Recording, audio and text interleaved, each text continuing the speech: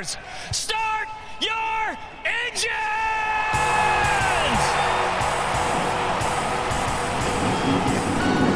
Welcome to the one place everybody wants to be. Victory Lane, your source for news, analysis, discussion, interviews, and more from the world of NASCAR. Now, here's your host, Davey Segal. Welcome back, party people, to the place everybody wants to be. You know it, you love it. It, of course, is Victory Lane. Big show on the docket for you today.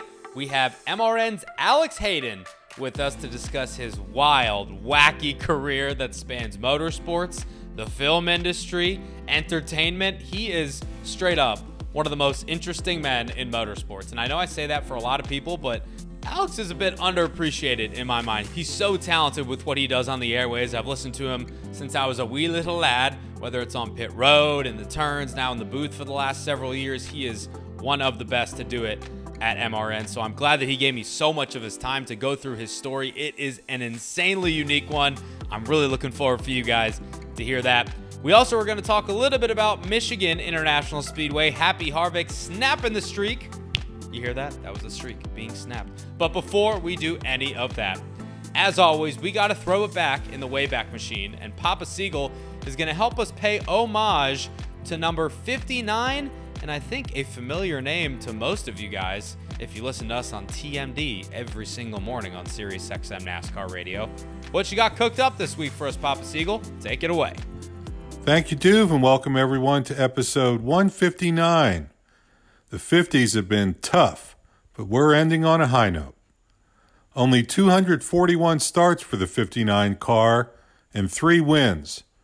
95 of those starts and 2 of the wins were recorded by Tom Pistone. Tiger Tom was a short-track demon, and don't take my word for it. Fireball Roberts once said that Pistone was the toughest guy to beat on quarter and half-mile tracks. That's high praise. Pistone started racing in 1950 and was a legend at Chicago's Soldier Field, where he won 3 consecutive championships from 1951 to 1953 at the short track they used to run there. Yes, that Soldier Field. Tiger Tom recorded 38 total feature wins in all at that track. His first NASCAR sanctioned win came at Chicago in a ragtop in 1956. I did not know he raced in the convertible series. And he won there again in 1957 in a hardtop. Pistone's racing accomplishments are considerable, but his biggest claim to fame may relate to the 1960 Daytona 500. That year, Tommy Irwin crashed his car into the infield lake during the first qualifying race. He lived to tell about it, but Tiger Tom, who couldn't swim, wasn't going to take any chances. He wore a life jacket and an oxygen tube in his car during the race just in case. I knew about that story, but did not know that A.J. Foyt, who Pistone laughingly once said was an even bigger cheater than he was, took one of the oxygen tanks, filled it up with nitrous oxide, and put it in his car. Pistone, still laughing, said that he got away with it. I believe it. What do I keep telling you? They were different times, my friends. With that kind of racing lineage, it's no surprise that Pistol Pete Pistone, Davey's colleague at Sirius XM NASCAR Radio and Tiger Tom's nephew, found his career path in racing. What I don't understand, though, is with an uncle like Tiger Tom, how come Pete's nickname isn't Piston Pete? Maybe you can ask him, Duve. And regardless, ask Pete to pass along our best wishes to Tiger Tom, who by all accounts is still kicking it in his early 90s. That's all for this week. Back to you, Duve. Thank you, Dad. Yeah, Pete, are you listening? Hope you are, Petey. Petey! Pass along the message to Uncle Tiger Tom, please. Crazy stories, though, right? I mean, Pete was on this show a handful of months ago, and he spoke about those times riding in the car itself on the flatbed going down the road to all those races in the Midwest with his Uncle Tiger Tom. And if you want to hear more stories like that, go ahead back and listen to that episode with Pistol Pete, not Piston Pete. So yeah, Pistol Pete Pistone, not Piston Pete Pistone. I got you, Petey. Don't worry. Thank you, Dad, as always, for the way back segment and for the history lesson. Always love learning a little bit more. Let's start off this episode, as we always do, with a good old-fashioned and throw it straight over to our interview with the Motor Racing Network's Alex Hayden. He is the play-by-play voice for the network. He's been in the booth for the last several years, but he's been with the network and the company for the last 26. He is an industry veteran. He has been doing this for as long as I have been alive, pretty much, and that says it all right there. You guys know his work in NASCAR and in the motorsports space. You'll learn a little bit more about his upbringing, how it relates to motorsports, why he almost didn't go into motorsports, and everything in between. This guy is one of the most interesting characters on the media side, at least, that I can remember in a long, long time, speaking to a lot more to Alex Hayden than meets the eye, or in most cases, the ear on the Motor Racing Network. I'll get out of the way and let you hear the awesome, informative, interesting chat with MRN's finest, Alex Hayden. Pleasure to welcome on to the show this week. He is the voice of NASCAR, one of many in the blue shirts. The Motor Racing Network's finest, Alex Hayden. I'm surprised that you're not on the golf course and you're talking with me instead today on a Tuesday. Wow. Well, that was this morning. I got out and got in first thing this morning, got on the first tee. Then I've been in the office doing prep work for Richmond this upcoming weekend. So it's been quite a good day, and capping it off with this. Ah, yes. This is the best part of your day, I'm sure. It is. What's your home golf course? Home golf course here would be Walnut Creek Country Club here in Goldsboro. It's just east of Goldsboro. So that would be the home course. Number one, I could split that, I guess, between there and Cutter Creek course. Okay. You got a handicap you want to disclose? Yeah, I can do that. You know what? I can prove it. I've got it on the USGA app. I can do that if that's the way to prove it. Because for those that don't know, Alex is a big, big golfer. 3.7. I can see it right there. Wow. That's impressive. I wasn't expecting that low. See, nobody would believe me. So that's why I have to go to the USGA app. Have proof on it. Yeah, you got to have the receipts in this day and age, and you do. So you clearly have been doing this long enough to know what you're doing. That's sadly the world we live in. As they say, if there's no picture, it didn't happen, right? No, exact pics or it didn't happen, as the kids say. Yes. Right. We'll get into golf a little bit more a little bit later, and we're going to get into kind of your whole story, your background. You are so interesting in the research that I did. I found a lot of stuff. So don't you worry. We'll dive into all of it. But I just want to know what it's like for you right now. We're in the dog days of summer. It's hot. Traveling a lot, back to back races here with MRN. Playoffs are coming up. It's full throttle right now, I bet.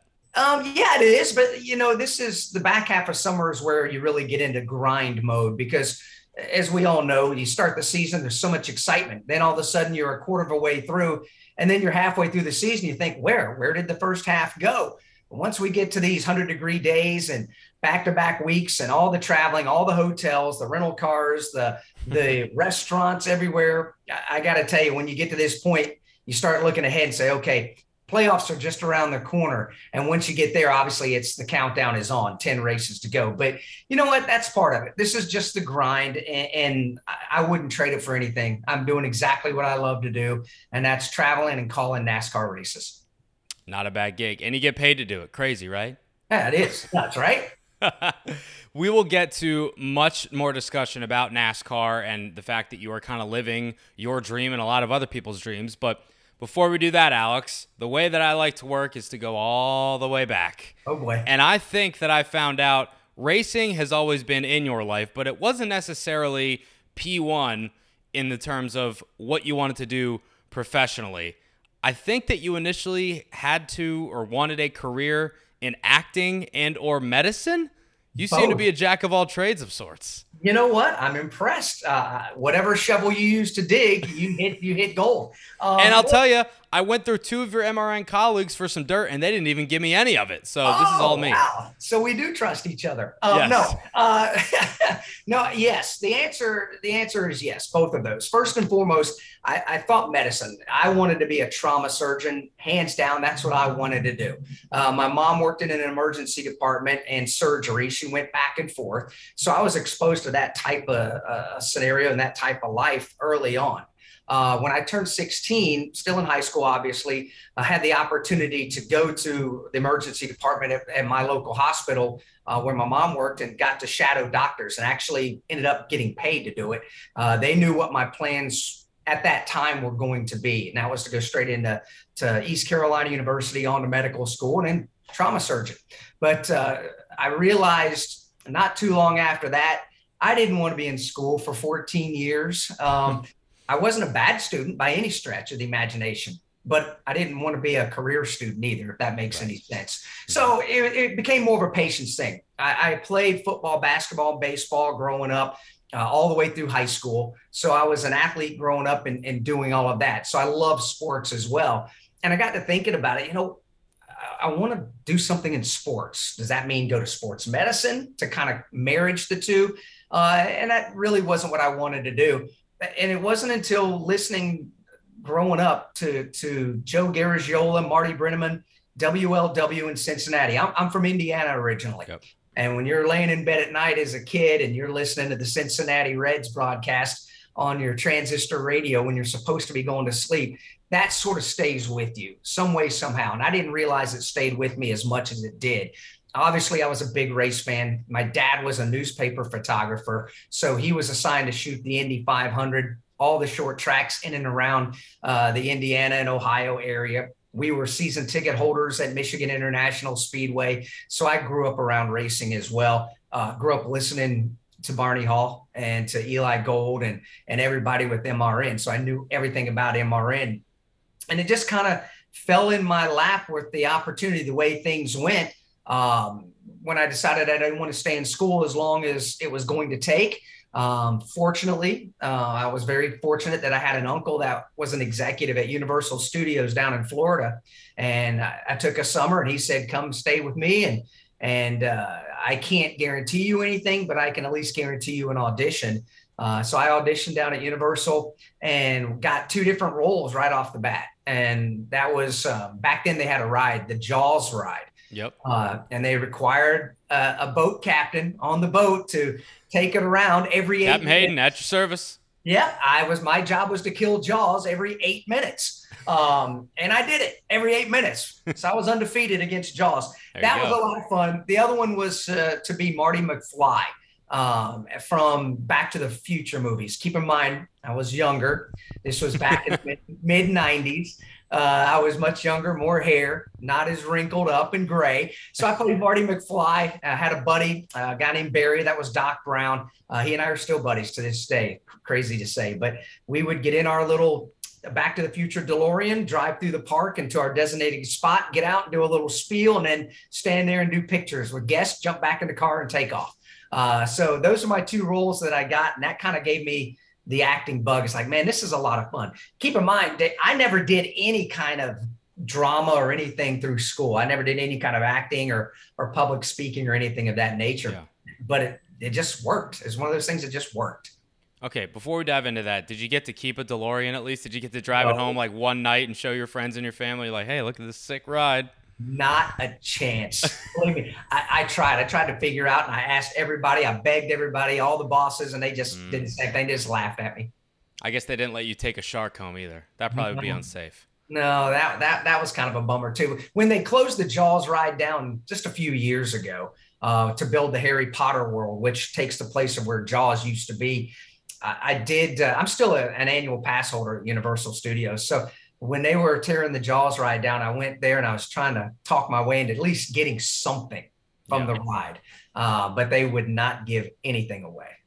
Oh, well, you have the memories at least. I do. And I still have the script and all the audition papers and everything I had to have for that. Well, you mentioned that acting wasn't really on your radar. You had never done any of that. you had an uncle that had a connection to Universal, and you got that, and you had a great time. But where did your interest for acting or that side of things come from? Because it seemed like on paper, it just kind of came out of nowhere. Yeah, I can't really attribute that to any one thing right off the top of my head because there really wasn't anything to base it off of. I've given it thought. The older I've gotten is like, where did this all come from? How did this all kind of happen? And I guess it's because while my parents were professionals and had their careers, they were both music majors, and my dad was a leader of a big band, jazz, and playing all kinds of swing music, and Count Basie, and performing all the time. He had concerts once, twice, sometimes 3 times a week, and I would try to go to as many as I possibly could. My mom was a singer, so she was performing. So I think it was just kind of in me innately. And I think that's probably about the only way I can describe how it got there for myself. Why have we not heard you singing on the broadcast? We're missing an opportunity there. I'm awful. It's crazy. People say, hey, if you can speak well, you can sing. Okay, that's not true. That's not true. Not true at all. I can play the piano a little bit. I can play the drums. I can strum a guitar. I can do little things like that. But no, I'm not a singer. All right. Well, I think that's probably best for everybody. We'll let Jeff do the singing alongside you. I think he'll be a little bit better. Yes. No. So, like you said, you grew up in the Indiana area. I know you guys, as a family, I think when you were in middle school or so, moved down south. I have never experienced moving, especially at kind of a pivotal point in your development as kind of a child. Was that difficult at all for you? I know some people move more than others, but at that point in your life, were you okay with kind of uprooting your life and moving, or was it a little bit difficult? At the time, I was not okay with it, but that's all I knew. I was a kid. That's where my friends were. I wasn't okay with it. I have a brother 2 years older than I. And once we got to North Carolina, we were here a month or so in the summer getting set for school. He didn't adjust all that well. He wasn't all that thrilled about it. But, I basically just accepted it. There was nothing I could do about it. This is where I was going to start going to school for that school year. I was living in North Carolina, might as well make the best of it. And did a little research, found out, hey, football tryouts are starting off. Went, tried out, made the football team right off the bat. And I think that was the catalyst, because that meant I had a bunch of friends right off the bat that were on the football team. Yeah. And that kind of branched out to all their friends, and one thing kind of led to another. So while I didn't want to move, once I got down here, I had no problem adjusting. You don't strike me as an offensive lineman type. Maybe a receiver, am I right? No, believe it or not, I was quarterback of our football team. So. Wow, look at you. You're a star. And when I was in my prime, all through middle school and high school, I've been essentially the same height as I am right now. I'm still waiting on the growth spurt. So all of our pass plays were roll right or roll left. I couldn't see over the offensive line. That was just part of the fun. And it wasn't a whole lot of fun for me, because that meant I'm constantly sprinting right or left. Sometimes I got whacked pretty good, because that means I'm running away from the offensive line and protection. Yep. So, but you know what? That's the only way we can do it. We, in middle school, when we moved down here, we won our championship 2 years in a row. So that was good. Wow. Get to the next level though. Got the high school football, and we got waxed pretty good. We were 500 maybe, but my sophomore, junior year. Freshman football didn't really count for me because you only play a handful of games. Yeah. But after that, we were a 500 team. My senior year, we thought we were the deal. We were going to playoffs. And of course, we ended up 3-8 our senior year. But that's part of the fun. That'll happen. Yeah, I played JV football my freshman year of high school. I probably played 7 snaps all year long, bruised my tailbone during 2 days during the summer, and I decided after that year I'd had enough. Yeah, that's part of it. You're going to get banged up and beat up. And to the point, I love football so much, and a lot of people may not know this. I actually, on the side, coached high school football and middle school football on the side, because I still have friends in the area that are coaches, and they said, hey, would you be interested? I know you can't be here for the games because I'm away racing on the weekends, but do you want to come be a part of practice on Monday, Tuesdays, and Wednesdays? And I was like, heck yeah. So I did that for about 5 years. That was a good time. Coach Hayden, at your service, former almost state champion. They got to have the respect for you right out the gate. The sad thing about it is I could not find, because they didn't make them anymore, the old 1980s bike brand coaches shorts, those big polyester things. Oh, yeah. Might have found those and stick some play sheets in my back pocket with a whistle. It would have been fantastic. It would have been a dream. Spider 2Y Banana. That's the Alex Hayden special from John Gruden, right? That's not far from it. Yeah. So back to racing here. I know you mentioned your dad was a photographer in Indiana. He photographed a lot of big races. Indianapolis 500. I'm sure he was at Winchester, Anderson, maybe even Lucas Oil back in the day too. I mean, some of those iconic racetracks in the area. Besides the fact that your dad was involved in racing and at the racetrack a lot and probably took you along with him, was there any other racing influence, be it in your family or your friends that you hung out with, or was dad basically the catalyst for your passion there? All of our family members, if you're from Indiana, you're a race fan and you're a high school basketball fan. Yep. It's just how it goes. So most all my family members were race fans. So it was everywhere. My grandfather actually was the only one to ever actually be a race driver, but that was short-lived. He used to run sprint cars occasionally. He wasn't a full-time guy. He would go out and run, just have some fun. Mm-hmm. That all ended because my grandmother did not want him to race. And it came to a screeching halt, almost literally, at Winchester Speedway when he flipped out of the track out into the woods behind turns 3 and 4. He was cut up and bruised up, but fortunately nothing else injury wise. And that was pretty much it. there was no more racing for him, but I have been just a racing fanatic since way back. And the Indy 500, all the tracks you mentioned, Anderson Speedway, Indianapolis Raceway Park, Winchester, Eldora, used to go to Eldora an awful lot. Very lucky. Dad would take us as he went to go to work. My mom, my brother, and myself, we just go sit in the grandstands at a short track. Or if it was the Indy 500, we always went to the infield and roped us off a little section against the fence over on the back straightaway. It's just what we did. And just wonderful memories. And then on the professional side, I think Wayne County Speedway may have been among the first jobs that you end up getting in terms of on the mic broadcasting at the racetrack. And I think the story behind you getting that job was an interesting one, right? Yeah. There's some good stories. Keep in mind, I was in Florida working at Universal still. And at that point, loving what I was doing, acting, but realizing I probably wasn't going to make a living at this. Sure. And a friend of mine, because I was still a race fan, and a friend of mine back in North Carolina called me and said, hey, there's newspaper classifieds, believe it or not, back in those days, said that going through the newspaper and the classifieds that this track called Wayne County Speedway outside of Goldsboro was auditioning for track announcers on PA. The auditions were the following Saturday. So I made sure I was off, and I came back to North Carolina. I was one of 14 people to announce, and it was before the season started. So the track owner and a couple of other people were in the infield listening on PA while they were prepping and doing things. It was a paved track. There was a woman named Teresa Richardson who was the track promoter, and she was the one up in the broadcast tower upstairs that was handling the audition. So everybody signed in, did what you did. I just happened to be number 14 of 14. Best for last.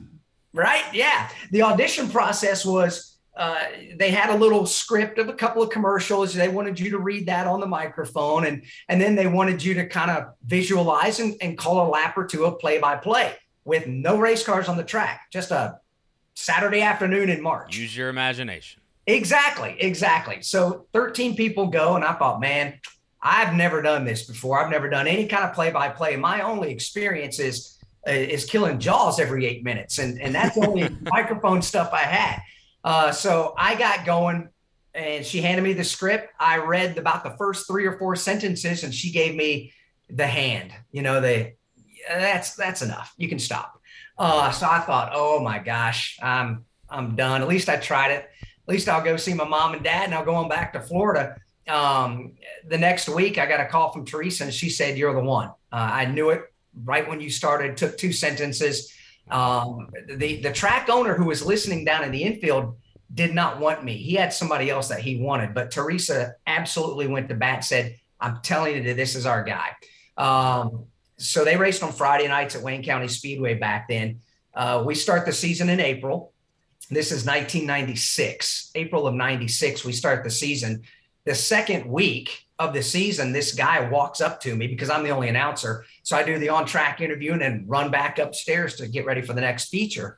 This guy stops me and says, "Where do you announce on Saturdays? I don't even know who you are." So I told him who I was, and I don't announce on Saturdays. I go back to Florida. And he said, "Well, I want you at my track," which was East Carolina Speedway. So here I am 2 weeks in. Now I'm working Friday night and Saturday night and thinking this isn't bad right here. They're paying my way. They're paying my hotel. And I thought, wow, this is okay. I can do this on the side and make some extra scratch. Yeah.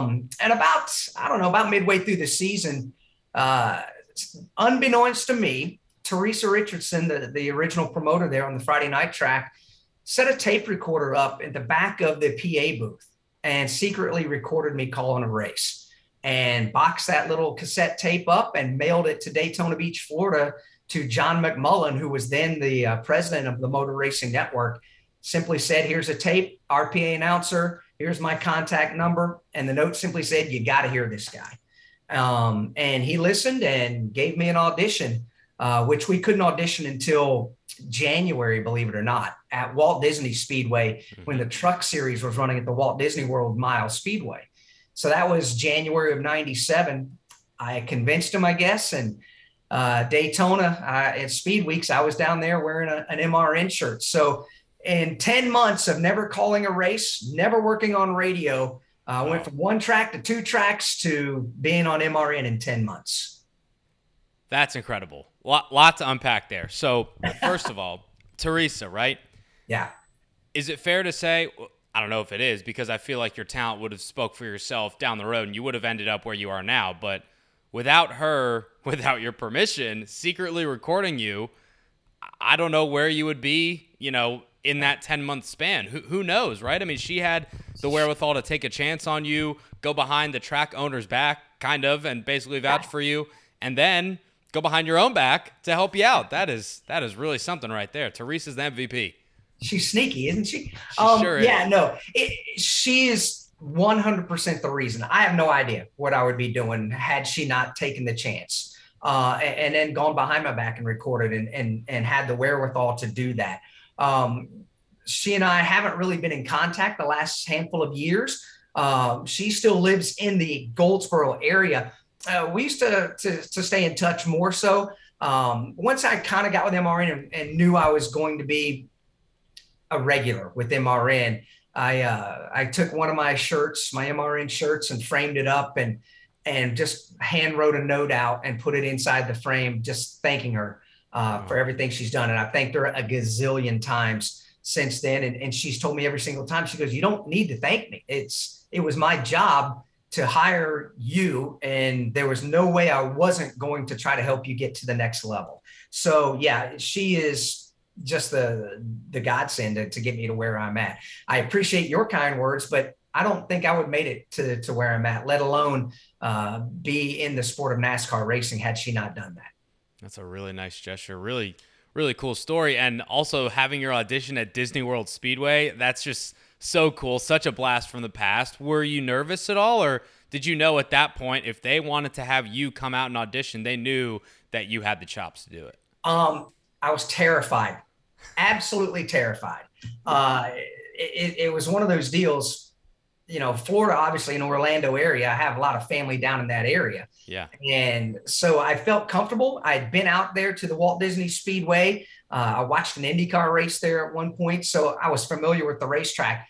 I was just sick to my stomach the whole time leading up to that weekend, let alone once I finally got there. Sure. And then when I got my credential, it's a funny thing because back then you had the big plastic credential holders for the paper credentials. I was just wandering around and Richard Petty was there. And I was like, "Oh my God, the king is here." So I geeked out and went got Richard Petty's autograph before I did anything else. I've always been kind of the kind of person that's like the absolute worst thing that can happen is somebody can tell you no. That's how I approached the initial audition for short track PA. And that's exactly the way I auditioned for MRN. The worst they can do is just tell me no. Sure. The best thing that can happen though, is I can fool everybody and snooker my way into a gig. And fortunately, that's what I did. I was asked to come to Daytona in February for that Speed Weeks in '97. And I didn't do anything on the air for MRN radio wise, but back then MRN did all the PA for the ARCA race. They did it for the NASCAR Goodies Dash Series race. They did it for IROC. So I was working the backstretch for a lot of those. So that was pretty cool. And then they put me on the air the very next week of the season, which the second race of the year was at Rockingham.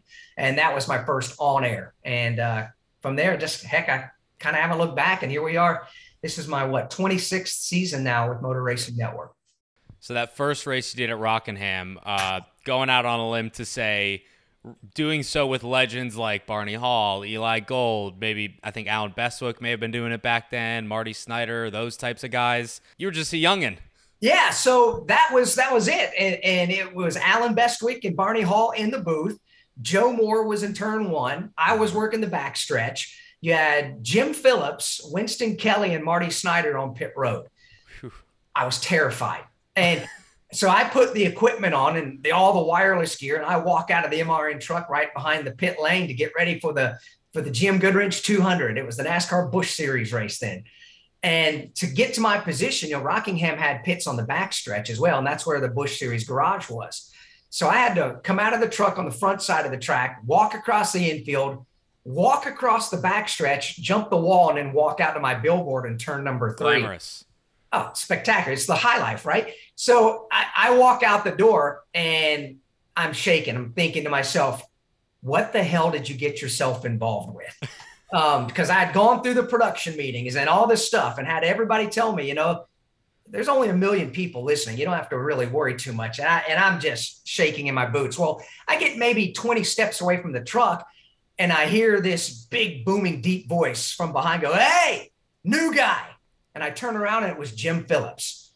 Jim was our lead pit reporter for years and years for the Motor Racing Network.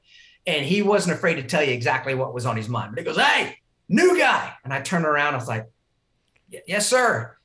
He said, and I'll put the family version on there, "Don't screw this up." And he turned around and walked away and slammed the truck door. And I'm standing there just freaking out. I was like, oh my gosh, now what am I going to do? And if I wasn't a basket case already, I got Jim Phillips telling me not to screw this broadcast up. But I did. I made mistakes. And, it's funny because I still have the actual audio cassette tape of my first MRN broadcast of that race. Wow. Believe it or not, I still have the audition tape that Teresa Richardson secretly recorded me too. No kidding. I have this audio cassette. So it was a wonderful experience. I wouldn't trade any of it for anything and all the ups and downs to get to where I'm at. So that was in the late 90s. You worked pit road, you worked the backstretch, you worked the turns, you worked in the garage during practice and qualifying sessions. You're in the booth now. Going back to all those different steps, was there a specific moment or maybe a specific time frame where you finally felt comfortable, you felt your feet under you and said, okay, I'm not nervous anymore. I know I can do this. I know I can do it well. Let's go ahead and do it then. Yeah, there have been a handful of times. I was always super insecure and somewhat still am professionally because you're only as good as your last broadcast. And if you screw up something, you can be out. So there's enormous pressure every time. So I was always concerned, is this going to be good enough? Not to mention the fact that we were constantly auditioning new people all the time. And there's only so many spots available on the air. So there's nonstop pressure. And I was always worried I wasn't going to be good enough to continue on. I think the big thing was, though, when then President David Hyatt came to me and said, "Hey, I need somebody to come work pit road full time for me. You're going to be on what we call the number 1 team, the A team. You're going to work pit road. You'll be the number 3 guy, but you're still going to be traveling every week and you're going to be one of the main ones." And as soon as that was offered to me and I signed my name on the dotted line, that I think is the first time I really kind of just, decompress, take that deep breath and think, okay, I made it. I'm here now. I don't have to really sweat too many small things. Don't get me wrong. You still have to perform every week, but I've got to a point now where it's become secondhand. I still put in the hard work. I still put in the hours of research. I still put in as much garage time as I possibly can. And those are things I truly believe you have to do, because the late, great Barney Hall said, that's what you have to do. That's what he says, then that's what you do. Eli Gold said, I'm going to test you. And I'm not going to throw things to you unless I know for sure I can confidently do it, that I know you're going to have the story.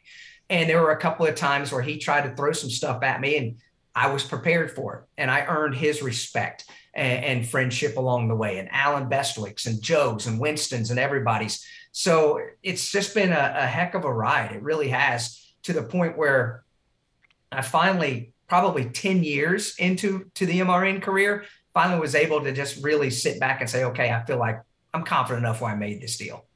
Yeah, I can relate to a lot of what you said there. The insecure aspect of professionally, there's always someone that's younger trying to get what you have and all those different things. And, you know, I was going to say, was there a moment where you feel like you had made it? You kind of mentioned that was one of them right there when David asked you to be the full-time pit reporter. And I would assume as well that at that point, even though you knew it had been 10 years, I mean, that's a decade of working these broadcasts and refining your skill and your craft and gaining the respect of your coworkers, your peers, those in the garage, everything like that.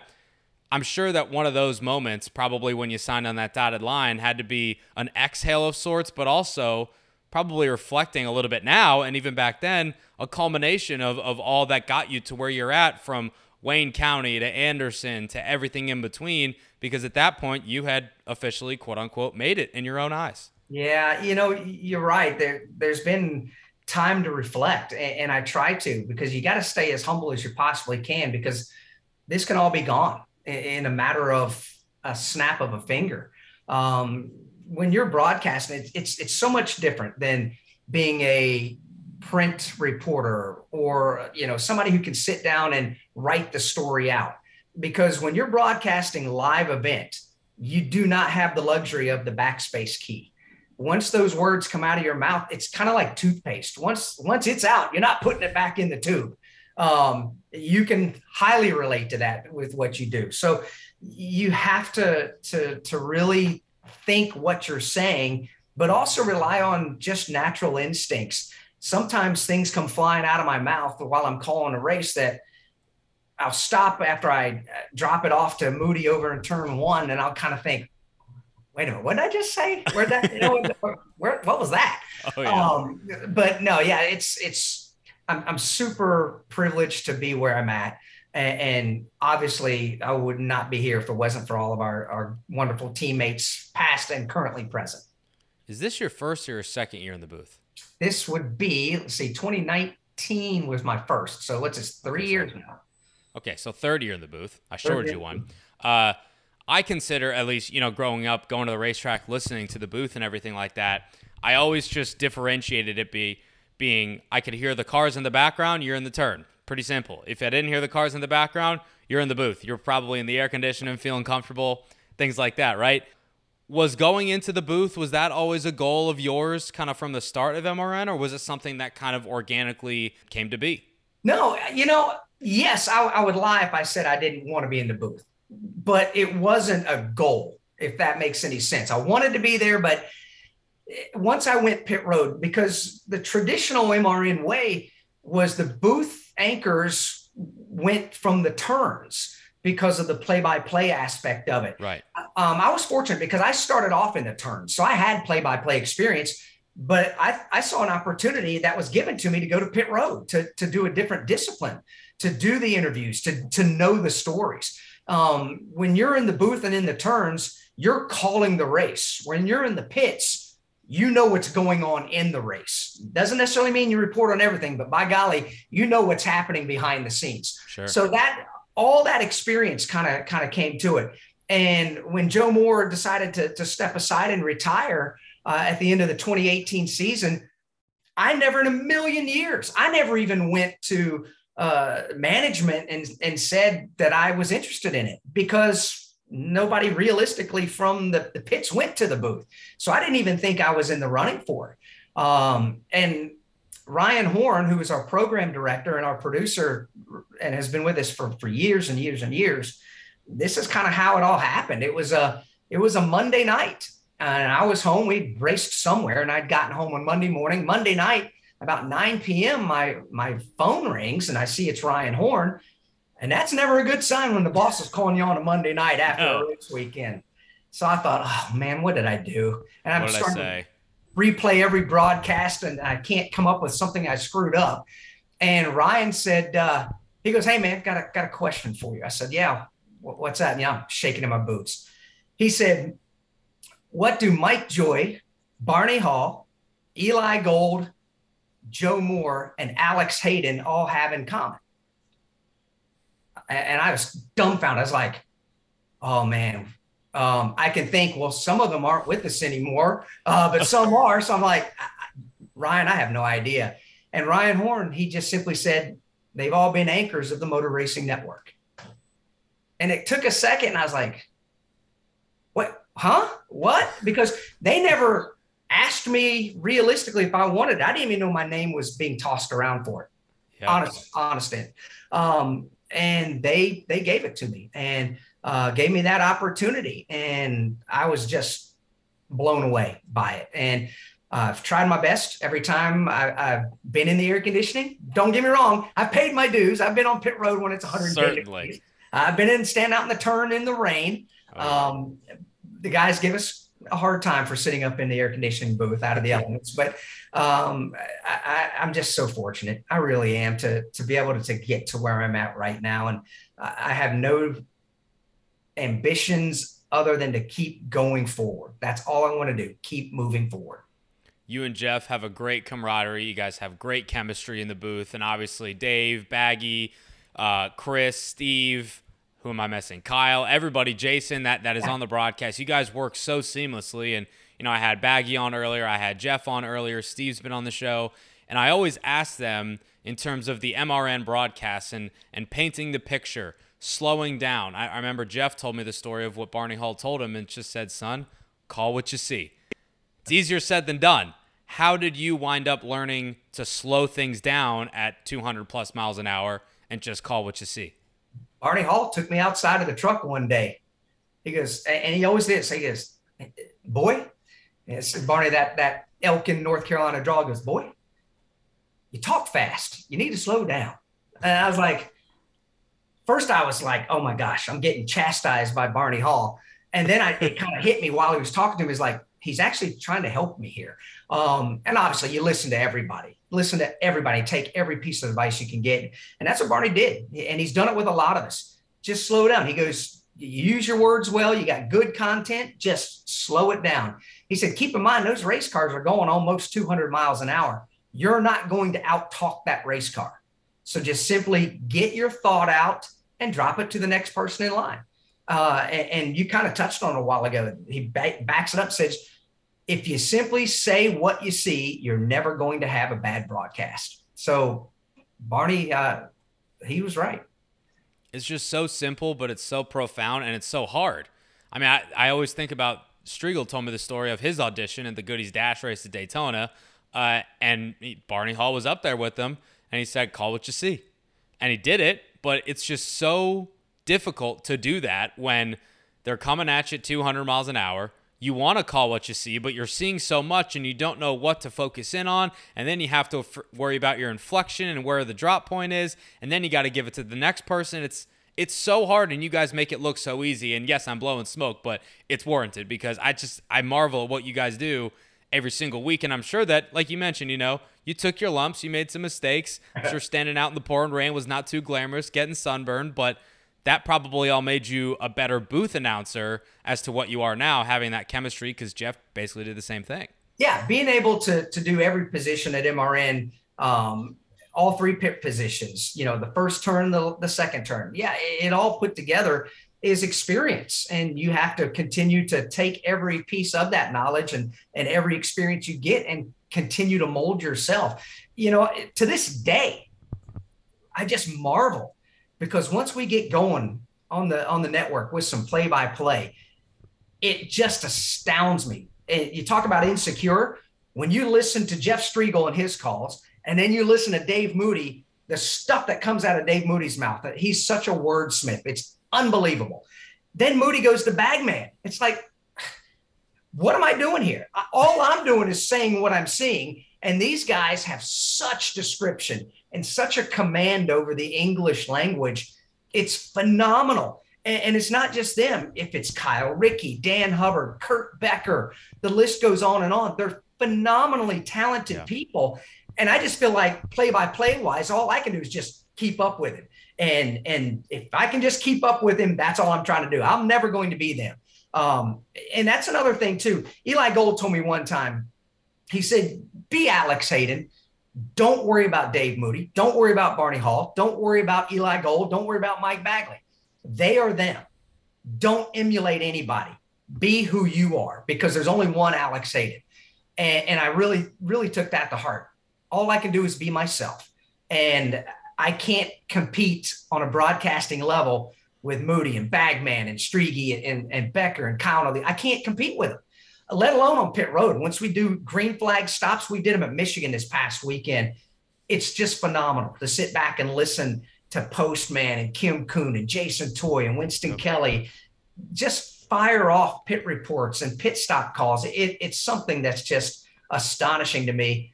And I'm just fortunate that every now and then I got to look down and look at my shirt and see an MRN logo on my shirt to think, my gosh, this is just amazing. Well, you're selling yourself a little bit short. I'll be the one to tell you that, because you're right up in there with all those guys. I agree, though. Kind of you, but thank you. I just don't put myself in that league. I'll put you in there. All right, how about that? We'll leave it at that. So we've all been talking about radio, right? MRN has been your home. It continues to be for almost 3 decades now. Not to age you, but I was 1 year old when you had your audition. Not to age you or anything. I'm 51 and I'm happy to be 51. Well, you have the energy of a 21-year-old, so that's good. I appreciate that. Television-wise, you also had some stints with Fox Sports, NBC Sports. In the, I think, mid to late 2010s, you were on television for them. How did those opportunities come about, and were those anything that you sought out as well? No, did not seek any of that out. I was very fortunate. Somebody liked what they heard on the radio side of things. They needed another pit reporter to do a race. I guess it was a Kentucky Speedway on Fox. And I got the opportunity. They called me and said, hey, could you do this? First things first, you go to MRN powers that be and lay everything out and say, is this something doable? I'm under contract with MRN. That's my number one obligation. So if they say no, then it's not going to happen. But they were very kind and let me do the Fox deal. That was a one-off. And then Jeff Binky with NBC gave me a call and said, we'd love to use you on pit road for some of the standalone events, which was the Xfinity races, whether it be Iowa or Kentucky, whatever the case may be. And I got to do a couple of years with NBC on the standalones working pit road. What a wonderful experience. And it's just something else I can add to my resume and my list of experience to say, I can do this and I can do it at a different level. Was it great? I don't know. That's for somebody else to determine. It was good enough where they didn't say you're just doing this one and we're not inviting you back. Yeah. I got to do 2 years with NBC. So that was just so much fun. And to be able to do that was just kind of icing on the cake for what I already get to do. Few people have the experience of working on camera for television and on air for radio broadcasts, doing play-by-play pit reporting. You are one of the few. I know that they are both inherently completely different mediums, because one, you're calling what you see, and another one, you are basically looking at what everybody else is seeing with you. How do the two differ for you, and in terms of preparation, execution, how was those different for you? For play-by-play, it's more or less, you know who's driving what car. And in radio, we don't like to use car numbers, because if you're out on the boat listening or in your garage listening or whatever the case may be, well, you can't see that car on the racetrack. So the number doesn't really help. Plus, the number on top of a car is not the star of our sport. The stars of our sport are the women and men who hold the steering wheels. They are the ones. They are the whole reason this sport is here, is because of their courage and bravery to go as fast as they go in a circle or on a road course. So the stars of our sport have names. So give them their name. The key, though, and the biggest issue to prep as far as doing play-by-play is you never know if there's going to be a different paint scheme, a different sponsor on board. So you don't know that until you really get to the racetrack and then start looking at race cars. And use the day in advance of the race to try to memorize paint schemes and whatnot. When you're working pit road, there's so much more involved in it. At least for me, there was, because you have to know the crew chiefs. You got to know the engineers. You got to know the car chiefs. It helps to know as many crew members as you possibly can, because they're a part of this sport. This is a team sport. So if you can say their name occasionally and give them credit for something that they did, that, in my opinion, goes a long, long way. I think the biggest thing, though, it goes true with every part of work in the broadcast and every discipline, but more so on pit road, is being in the garage and having FaceTime with everybody that's in that garage, because you have to earn the trust of every one of those mechanics and crew members and drivers, for that matter. You've got to earn their trust. It doesn't matter if we're broadcasting nationally or not. They're not going to give you all the details of a story if they don't trust you. And if you go out, if they tell you something that shouldn't go on air, that they say is off the record, and you go on air with it, you're never going to last in this sport. So to have the relationships with everybody in the garage that I have and have been able to build and cultivate over the years, that to me is the greatest thing that I've done in this sport, is all the friendships I've gotten out of it by just simply doing my job. I've made lifelong friends by doing that and spending time in the garage. It's gotten to a point now where we may not talk necessarily about race cars while we're leaning up against a stack of Goodyear tires. We might just talk about, hey, what'd you do this week? Or what'd you grill out? Or how's the family doing? What's going on? So it's about the relationships when you work pit road. And that's where the stories come from. That's where you can find out the inside information to be able to report, to add to a broadcast. A lot of friendships, a lot of relationships, a lot of mentors along the way. We've mentioned Barney Hall a couple times. Boy, I read one story that you guys were broadcasting at Michigan International Speedway. Funny enough, good timing right now. And you guys were headed on out, and Barney said, why don't we stop and play 9 holes? And you just stopped, play 9 holes in your uniform on the golf course, and then you went on your way. That's got to be one of the cool stories about Barney Hall. Barney loved to get out on the golf course, and he knew I played golf as well. And I had the rental car. And so I was leaving the infield from working pit road, and Barney told me that morning in the production meeting, so he must have had this plan. He said, I want to ride with you out of here. So I'll come down to the infield and meet you at the MRN truck, and we'll jump in the cars. All right, no problem. So we pull out. Normally I go out of the racetrack, and because our hotel's in Jackson, Michigan, kind of northwest of the Speedway. And normally I come out and go north out of the track, but he said, get on Highway 12 here. Let's go this way. All right, whatever. He knew there was a little golf course down the road on the left, because we get halfway down. He goes, boy, let's me and you go play golf. I was like, Barney, we just got done doing an Xfinity Series race. We're in our MRN shirts, golf shirts, mind you, MRN golf shirts, and we had our pants on. None of us had golf clubs, right? There's just me and Barney. He goes, don't worry about it. He said, they rent clubs there, and they'll give us some balls and whatnot, and we'll go out and walk 9 holes. And I thought, first of all, man, I'm going to embarrass myself, because I'm one of those superstitious guys when it comes to golf. I got to have my stuff. So I get out there, and Barney wouldn't let me pay for anything. He just wanted to go play golf with me. And we talked about everything except for racing. We talked about everything except for Motor Racing Network. And that 2 hours of 9 holes with Barney Hall is something I will cherish the rest of my days, because it was just me and Barney Hall being buddies. And we didn't keep score. We didn't even take a scorecard with us. We'd hit our tee shots and go out there and just talk all the way to the next shot. And believe me, I think he beat me. If truth be told, Barney beat me. But it didn't matter. I didn't care. It was the greatest couple of hours. And sunset is late in Michigan. So we wrapped up our 9 holes of golf, got in the car, made the rest of the 30-minute drive on back to the hotel, and continued our conversation. And it turned out to be one of the greatest days of my life. That is an incredible story. I mean, I feel like he's probably given you and countless other people at MRN tons of advice. You mentioned that time he pulled you out in the hauler and just said, you talk fast, slow down. And then playing golf with him for 2 hours. I mean, he seemed like one of those figures that was larger than life, and still now his legacy is larger than life. Yeah, but he's still just Barney Hall from Elkin, North Carolina. He's still a gentleman's gentleman. He truly was. And he would just talk to you and just be buddies with you. He wasn't afraid to tell you what he thought. He wasn't afraid to give you some advice and to critique you if he had respect for you. And maybe that's not the right way to term it, but he didn't do that with everybody. He did it with Mike Bagley. He did it with me. He did it with quite a few of us that are there right now. He did it with Moody, Jeff, and all of us, Postman.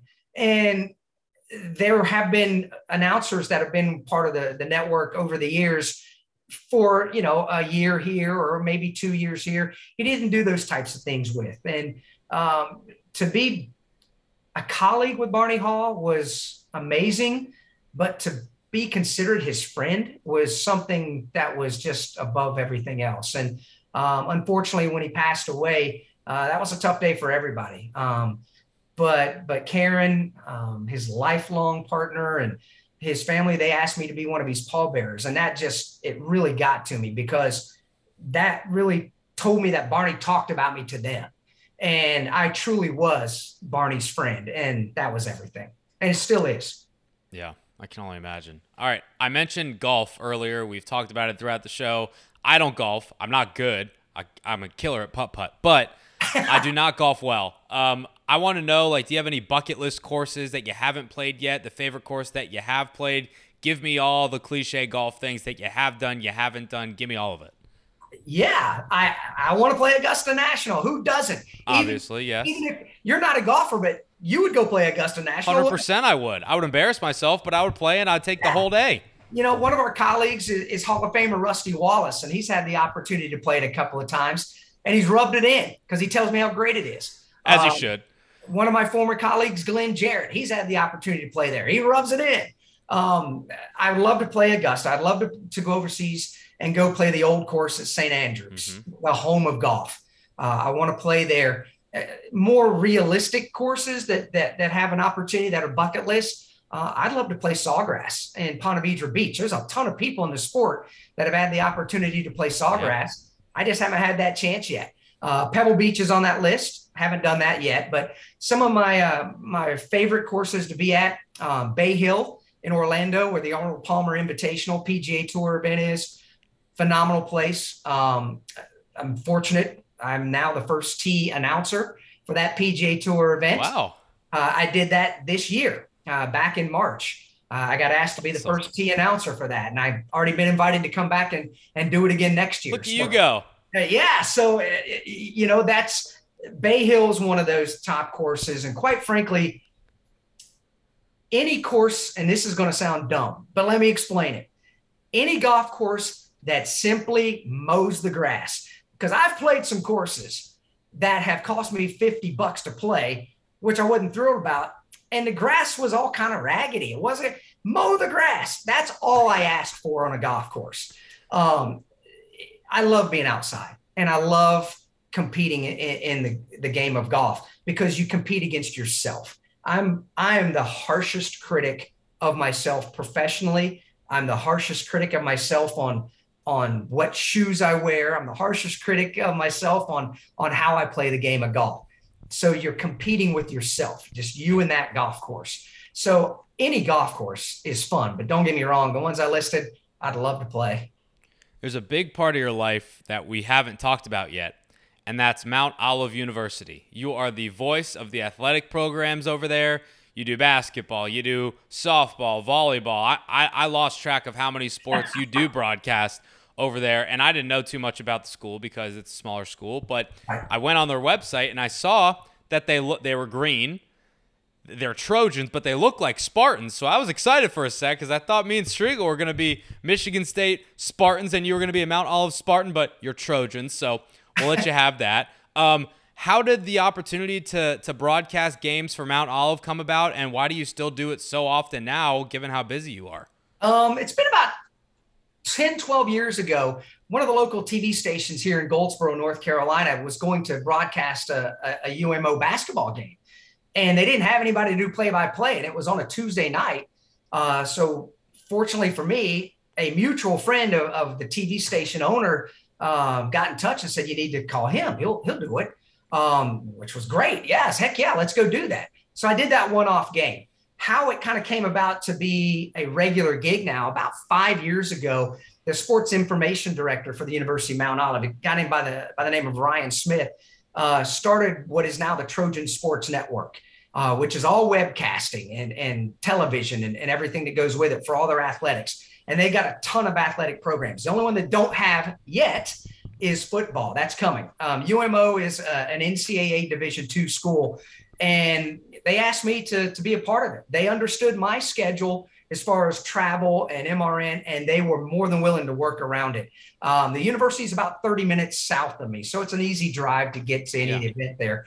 So if it's a Monday, Tuesday, Wednesday, or sometimes Thursday, if there's an event going on, what they essentially do is they've given me free reign to go on the composite schedule with all home events, whether it's men's or women's soccer, men's, women's volleyball, softball, baseball, basketball, track and field, lacrosse, field hockey, whatever the case may be. They give me freedom to say, pick your schedule. So I'll go through and pick out what I'd like to do, and I'd send it to them. And I work about, 35 or 40 events for them through a school year. They're about to start back up here in the next week and a half or so. And I challenge myself because I want to get better as a broadcaster. So I want to get out of my comfort zone. As I told you earlier, football, basketball, baseball, I'm a big sports fan. Golf, I can do you some golf. If you want to do hockey, I can do hockey. I played pickup hockey leagues, for 15 years. So I can do those things. What I have never done, though, is lacrosse. What I've never done is men's volleyball. What I've never done is field hockey. I've never called soccer, or as the English students give me, football. Football. So it's a chance to challenge myself and to learn something else and a different discipline. And believe me, I spent, 10 hours maybe on YouTube trying to learn terminology for field hockey and lacrosse and all this stuff, because I don't want to embarrass myself, and I don't want to embarrass the university. Most of all, I don't want to embarrass those athletes and coaches, because even though it's a small school in Eastern North Carolina, they have a ton. The overwhelming majority of their athletes are out of state and or international. So the webcast, the Trojan Sports Network, is mostly viewed by friends and family of people, of the athletes. Right. So I don't want to embarrass them, and I want to do them justice. So to me, it's just so much fun, and it keeps me young because I'm around college students all the time. Mm-hmm. I'm around athletics. That doesn't mean I'm slim and trim. I'm not a specimen by any means. Please. But I do what I can, and it motivates you to kind of be up to date. I'm not one of those 51-year-olds that are like, get off my lawn, you crazy kids. Just mow your lawn. Yeah. So it's, I don't know. I have fun with it. It's a lot of fun. That being said, you won't see me scheduling any more field hockey matches or any more lacrosse matches. I did my share. I did it. I can do it if I had to, but let's let the students that are in the broadcasting program handle that. That's good experience for them. I feel you. Yeah. I mean, you talked about watching hours of YouTube videos to get the terminology down. I did similar things in college, but that was only just kind of for, on a very small scale level. And even then I was overwhelmed. So I can't imagine what it's like now doing that for friends and family that are watching these student athletes, again, all over the world. That's got to be a real interesting preparation process. It's not often you get positive feedback, because that means you're doing your job. You'll get negative feedback. Oh, yeah. But the worst thing that ever happened to me, whether it's been with MRN or the PGA Tour or University of Mount Olive, the worst thing that ever happened to me happened, I guess it was last fall. I was doing a women's volleyball match, and I said this girl's name wrong. And her mom wrote a scathing email to the university. Your broadcaster needs to learn my daughter's name, and just harsh. And so the athletic director forwarded the email to me and just wrote FYI. And when I had my next event, I showed up at the arena for a basketball game. And I always get there an hour and a half, 2 hours early anyway, just to do some prep and talk to coaches and players. But the AD walked up to me and goes, did you reach out to that mom by chance? I said, heck no, I'm not. He said, are you doing the volleyball match coming up? And I looked at my schedule. I was like, well, yeah, I am, because I just happened to be off, and that's one of them I had scheduled. And he said, well, she's coming in from out of town. She wants to meet you. I thought, oh my God. Oh boy.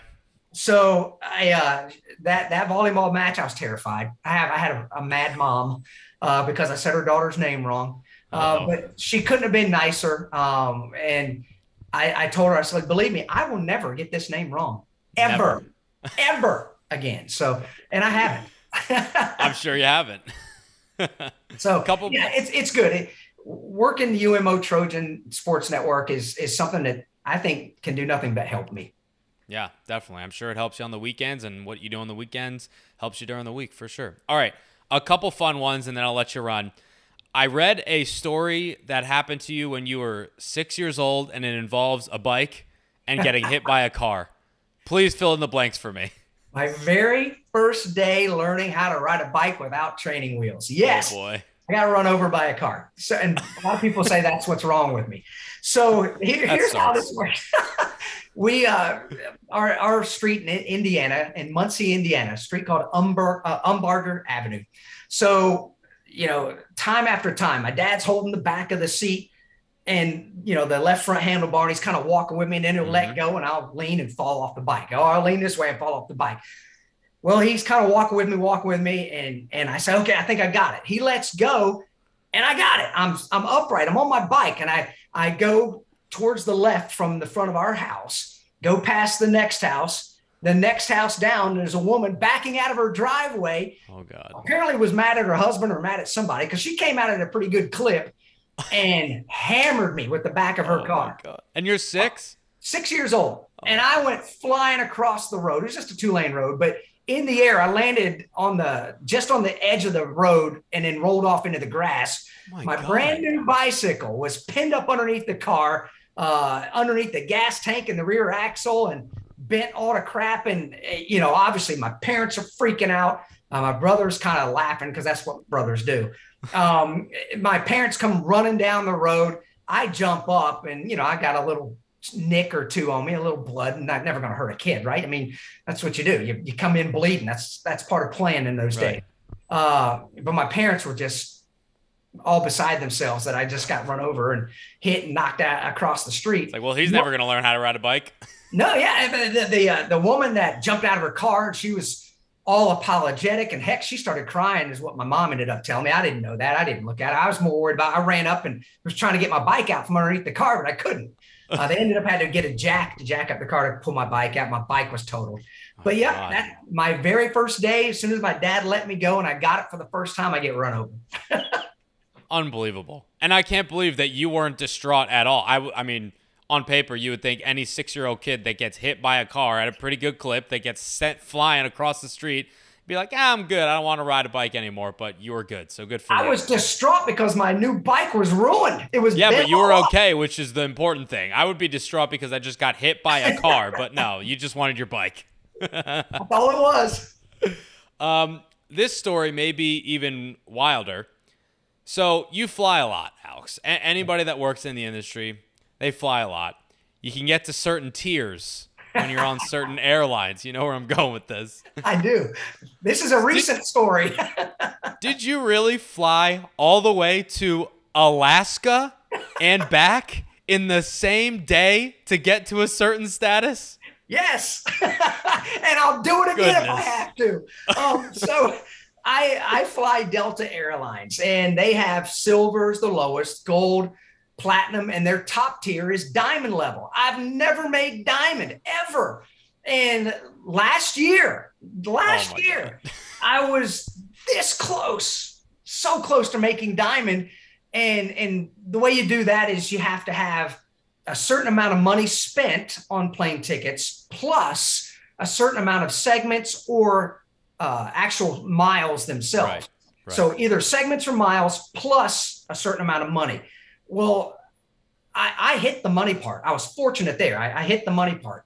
Let me back up. I'm fortunate because the network covers it, right? They cover all the commercial flights that I work on, but I still fly a lot when I'm not working for vacations and whatever. So I was close. All I needed was like 1,200 miles to be able to make it.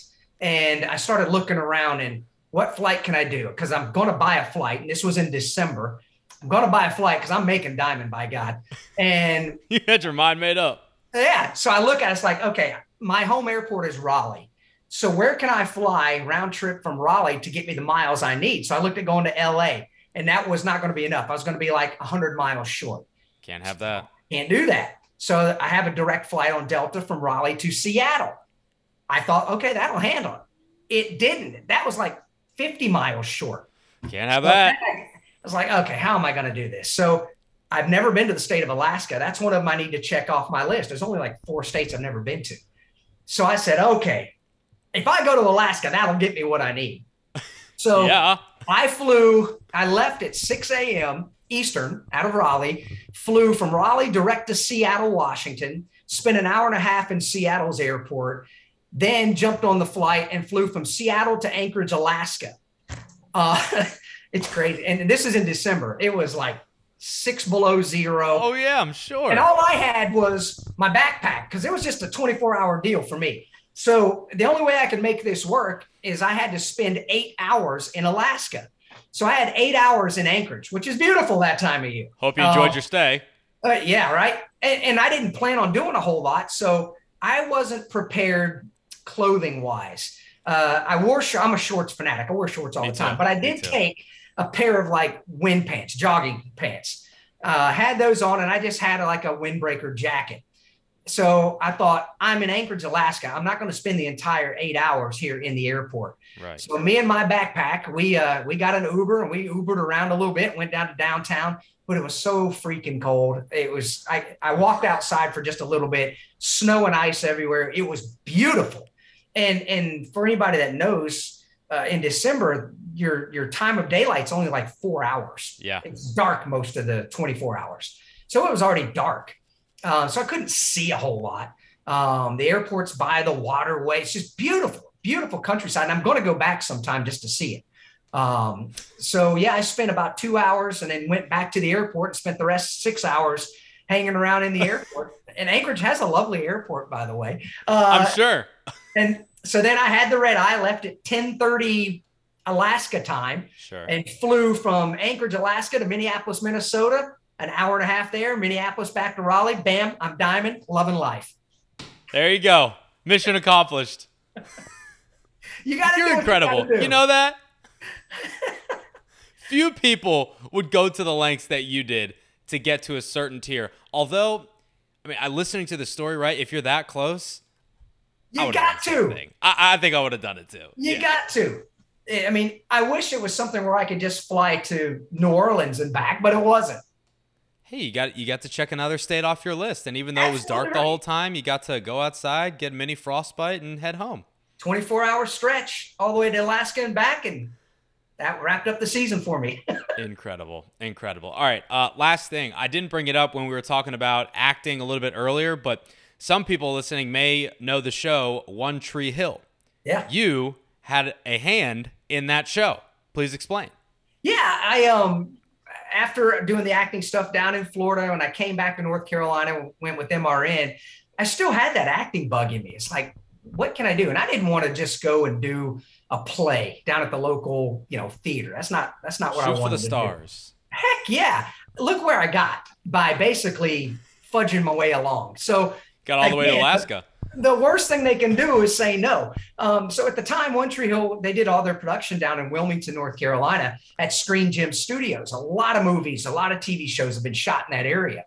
So I drove down. Wilmington's only an hour and 20-minute drive south of me. So I drive down and literally just walked in. Out in front of Screen Gym Studios is a place called Finn Cannon and Associates Talent Agency. I'm opening the door. If the door's not locked, I'm going in. Okay, that's how it works. So I pull the door and it's open. Heck, I'm going on in. And the girl at the front desk, can I help you out? I said, yeah. What do I need to do to audition? and kind of caught her off guard. And she goes, Yeah. well, can I get a headshot? Do you have your headshot? And I was like, no, I don't have anything. I said, I got a phone. You can take one. And she was kind of laughed. She's like, you're serious? I said, I'm dead serious. Yeah, take a picture of me right now. And she goes, well, hang on a second. She goes to the back. I'm sure she went back there to have a good laugh with her friends. Well, she comes back with this other woman who's carrying a camera. And she said, stand up against the wall. She takes a headshot right then and there in the lobby of Finn Cannon and writes some information down. We talk a little bit, wants to know what I've done, what I want to do. And I was like, man, I'll do anything. I don't care. I just want to get back into it. I just want to have some fun with it. I do have a tight schedule. So if you got some production going on a Monday or Tuesday or a Wednesday, that'd be ideal. So she said, well, let me see what we can come up with. I don't know, maybe a week, 10 days went by, and I get a call from Finn Cannon and Associates. Hey, can you be down here on set tonight? And this is maybe 1 o'clock in the afternoon. Yeah, it's like 1 in the afternoon. Tonight? What time tonight? She said, well, we need you. The call time would be 10 p.m. Well, I didn't know that part of the biz, as they say. They do the majority of their shooting in the middle of the night. I learned that the hard way. I was like, well, heck, I got nothing going on. So, yeah, I jumped in the car and drove down there. Didn't know what the deal was. So, as it turns out, they sent me to wardrobe and makeup and put me in this little suit and tie and comb my hair and all this stuff. And I was a used car salesman. And the used car lot was inside the soundstage. And I thought it was 2 o'clock in the afternoon with the lighting. It was spectacular. Wow. And then that went okay. Didn't have any lines, but I walked around and shook hands, on camera and doing what I'm supposed to do. That led to me being a basketball referee. It led me to being a police officer. It led me to being, man number 2 in a park. It led me to being a surgeon operating on one of the main characters who got burned in a fire, a character by the name of Dan, who was kind of the villain. He got burned in a fire. Somebody tried to burn him down. And this is incredible. I had to do the surgery on him. I still have the gown that they smeared the blood and the rubber gloves for the surgery with the fake blood. They even put the black soot on the gloves. I still have those. They're in my other room over there. But so I got to do a lot of neat little things to do that. And gosh, it was fun. And I think one of the funnest ones I did was, and it sounds kind of weird. Keep in mind, this is television. It wasn't real. It's very sensitive, obviously, but because of school shootings and things of that nature, even back then, they had an episode that was a school shooting. Tree Hill High School had a school shooting, and I was one of the police officers that had to run and tackle the main actor, a guy named Chad Michael Murray. I had to run, and one of about 4 of us police officers, as he came out of the school carrying Sophia Bush, who's gone on to be a megastar now on television and movies. He was carrying Sophia, but when he came out, we as cops didn't know that he was actually rescuing her. We thought he was the bad guy. Yeah. So he put Sophia down, and we jump on Chad Michael Murray, and we had to jump on him and tackle him. It was awesome. Unbelievable. Fortunately for me, we got to do that 3 takes. So I got to tackle him 3 times. It was awesome. Going back to your football days, huh? It was great. There's a lot of interesting stories in the NASCAR garage. I don't think anybody scratches the surface with you. You're like the most interesting man at MRN. You got all these tentacles, and nobody knows any of them. You're an actor. You wanted to be a surgeon, and then you acted as a surgeon. Look at you. You're all over the place. I love it.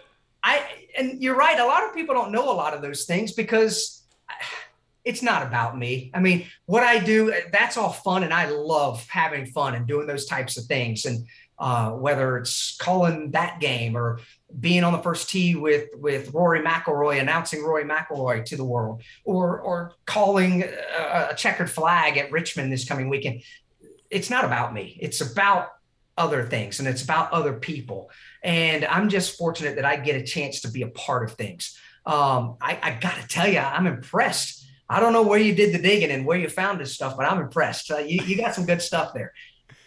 Well, thankfully, you're not the only one to say that. I hope you won't be the last either, but I pride myself on my research. I know you say it's not about you, but this show is all about you, so I wanted to dig deep and do you justice. All right, last thing, I like to ask all the guests that I have on, that have accomplished so much already in their professional careers as you have. You're at the top of that list. if there's anything else that you'd like to accomplish professionally in motorsports. I think I may know the answer, but I want to hear it from you. Is there anything else that you think that you would like to do on the microphone in the world of motorsports? Yes, there's one thing, and it's not NASCAR. Even though I love NASCAR, my allegiance is to the Motor Racing Network, make no question. But growing up a young lad in the Hoosier State, and growing up at the Indianapolis Motor Speedway in the month of May, I want to broadcast the Indy 500 just one time, even if it's for one lap. I want to do it. That would be the ultimate to me. I'm very fortunate. I'm friends with Mark Janes, who's the anchor of the IndyCar Radio Network. He invited me to come up to the opening day of practice back in May this year to come on the air with the IMS radio guys to be a part of their opening day of practice for the 500. And that was the coolest thing I've ever done. And it's rare that I get somewhat speechless and have a hard time finding words. That was one of those days. I was like, I can't believe it. These are Indy cars practicing for the Indianapolis 500. It's as close as I've ever been. It's as close as I'll probably ever get to it. And I owe Mark Janes everything for giving me that opportunity. But maybe someday down the road, who knows what the future is going to hold. But if I could broadcast the Indy 500, whether it's on radio or television or on the public address system, because one of my heroes was Tom Carnegie, the PA voice of the Indianapolis Motor Speedway. Some way, somehow, I want to be there on race day working as opposed to being there enjoying the race as a fan. I got no doubt in my mind you will make it happen sooner rather than later. They would be lucky to have you, and you will make their broadcast in that race the greatest spectacle in racing for a reason. So I got no doubt that will happen. Listen, you've given me so much of your time. You've poured out your entire life story over the last hour plus. I can't thank you enough for that. This has been a joy and a thrill for me. I know that we've kind of crossed paths in the industry over the last couple of years, but we've never really gotten to sit down and chat with each other for an extended period of time like this. So I really appreciate your time and just everything that you've done for the sport and for MRN. It's great getting to listen to you every week, and I cut up all the audio for Sirius every week, so I get to hear you and your calls. So let's have Shannon Bednarik put that green flag in the air every morning on TMD, and we'll keep it that way because you are one of the best, and I appreciate you so much. That's awfully kind of you to say. I appreciate that, and I appreciate what you do. I love what you do. This podcast, this show, I watch it all the time. It's spectacular, and I love your race recaps. They are some of the greatest stuff I've ever seen, and I mean that sincerely. It's fun. Thanks. Your Joey Logano is spot on. Frick. Thanks. That's it. And we are back. Whew, man, I told you, he's so interesting. That bike story had me dying. The fact that he flew to Alaska just to get tier status had me dying. And in fairness, like I told him, I think I would do the same thing, but that doesn't make it any less crazy. So thank you to Alex for sharing all those different stories. And again, such a stand-up professional guy. Listen to him every week, and it'd be an honor to work alongside and with him one day. Hopefully that can happen down the road. Thank you so much, Alex. I appreciate your time, appreciate your perspective, and appreciate everything that you've done, man. Really do. How about Happy Harvick? I'm sure that everybody that is that Kevin Harvick fan is, in fact, happy because for the first time in 65 races, he's back in victory lane, the place everybody wants to be. We haven't talked about Kevin Harvick winning a race in almost 2 full calendar years. But by golly, he's done it. He's done it at long last. Rodney Childers put that car up front. Kevin Harvick kept it there. And lo and behold, the 4 car back in victory lane as a winner in the Cup Series. Does so at Michigan International Speedway. His 6th career win at the track. He pops the proverbial playoff bubble. Say that 5 times fast. But it's true. He really does. Because Martin Truex Jr., who is top 4 in the standings, is now out on points by 19, his car number. Ryan Blaney, who is 2nd in the regular season points, currently holds the last playoff spot just by the skin of his teeth. Will he get in or won't he? We don't know. We're going to find out. The fact that Harvick won is something that he had to do. He was not going to get in based on points. It was going to take a miracle and then some if that was going to happen. He needed to win at Michigan, Richmond, Watkins Glen, or Daytona. And again, by golly, he's done it. It's hard to believe because for most of the season and even parts of last, you said to yourself, I cannot see Kevin Harvick winning a race. I can't see it. And I'm one of those people. I said as much on Sirius this week on TMD. I legitimately thought that Kevin Harvick's days as a winner in the Cup Series were over. I did. When you factor in the next-gen car, the big adjustment that is, Stewart-Haas Racing, slow adjustment to the car, Ford Performance's lacking of, performance, and everything in between, I just didn't see a path that Harvick was going to wind up in victory lane again. But again, Michigan is one of those tracks, and it's always one of those races that lends itself to weird, quirky strategy. Harvick didn't necessarily get up there just because of that, but the way that the race played out sure did help. And once he got clean air, once Joey raced the absolute snot out of Bubba Wallace for second place, he was able to get out to a 4+ second lead and hold it for the rest of the way. No caution came out, and if that did, I think that would have probably spelled bad news given that Bubba was really fast, Denny was on rails, Larson was still up there battling too, Joey's a bonsai move on restarts away from making things chaotic. But the bottom line is, Kevin Harvick, Rodney Childers, and the 4 team, they come through when it matters most. And it mattered a whole heck of a lot on Sunday at MIS because, again, they were not going to make the playoffs.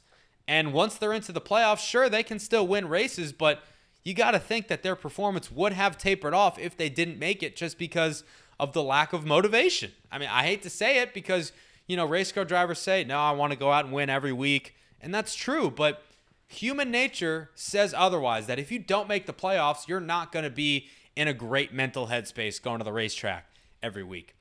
I think that Kevin Harvick is not a championship contender right now, but as crazy as it is to say, it's very possible that in the next 2, 3, 4, 5 weeks, as we head into the start of the playoffs, that 4 team could get hot.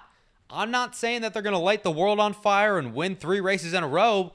I'm just saying that if they get out of the first round and maybe even the second one, there could be some tracks that shape up well for him. Ford could maybe get hot at the right time. It's all about what have you done for me lately. I don't care what you did 2 weeks ago. I don't care what you did 2 days ago. I don't care what you did 2 years ago. I care what you're going to do for me 2 seconds, 2 minutes, 2 hours, 2 races, 2 weeks, 2 months from now. It's all about the future and the present. The past is good. You can go off of that. But when it comes to results, and this is a results-based sport, a results-based industry, you need to perform when it matters most. Kevin Harvick did that on Sunday, and we'll see if he can do it moving forward. That'll wrap things up for episode 159 of Victory Lane 2.0. Really appreciate you guys tuning in. Really appreciate Alex Hayden carving out so much of his time in a busy week. He's traveling here and there and everywhere and broadcasting games and races, and to give me a lot of his time that could have been spent prepping or relaxing. I really appreciate that. Quick programming update. Alex and the Motor Racing Network are going to be at Richmond Raceway this upcoming weekend. I normally would be there with them. I'm really sad that I wasn't able to go earlier this year because I got COVID right before I was supposed to go out to RVA. I will not be making the trip to Richmond. I will not be making the trip to Watkins Glen the week after that. So 2 races that I normally would go to, considering their geographic proximity to me. I'm sad to miss them, but I can't be too sad because I'm going overseas to France. Yes, Allez Bleu, the Eiffel Tower. I'm going to France with my parents, my grandparents, and my wonderful girlfriend, Robin. We're going to enjoy a nice pre-planned family vacation. So this has been on the books for a while. Again, sad to miss the next 2 races in person. Hopefully we'll be back at the racetrack soon. I probably won't be able to follow along as much as I would like. I'm going to try to enjoy myself and unplug a little bit. I have trouble doing that, but I'm going to do my best. But I will follow along as much as I can. I'm planning on making TikToks in France of the race recap, so knock on wood, hopefully that will go well. But as a programming update, no episodes on this podcast feed for the next couple weeks. I had plans to do that. I had interviews in the can. For one reason or another, my schedule, their schedules, it just didn't really end up working out that I was able to pre-record it, pre-edit it, and get it ready to post for while I am overseas out of the country. So apologies there. I know that there's plenty of other NASCAR content to get you through these 2 weeks because Lord knows if I'm the only show that you are listening to, A, what is wrong with you? B, how have I not paid you yet for being a supporter? And C, listen to SiriusXM, NASCAR Radio, because they got you covered and we got you covered 24/7, 365, literally on the channel. So please go ahead and do that. I will talk to you guys here in a few weeks when I am back from Paris and France, hopefully full of croissants and omelettes. And by the time I get back, we will have decided the playoff field because we got Richmond, we got Watkins Glen, and I get back right before Daytona, the regular season finale. We're at 15 winners right now. Will I get back to 17, to 16, to 15? I don't know. We'll all find out together.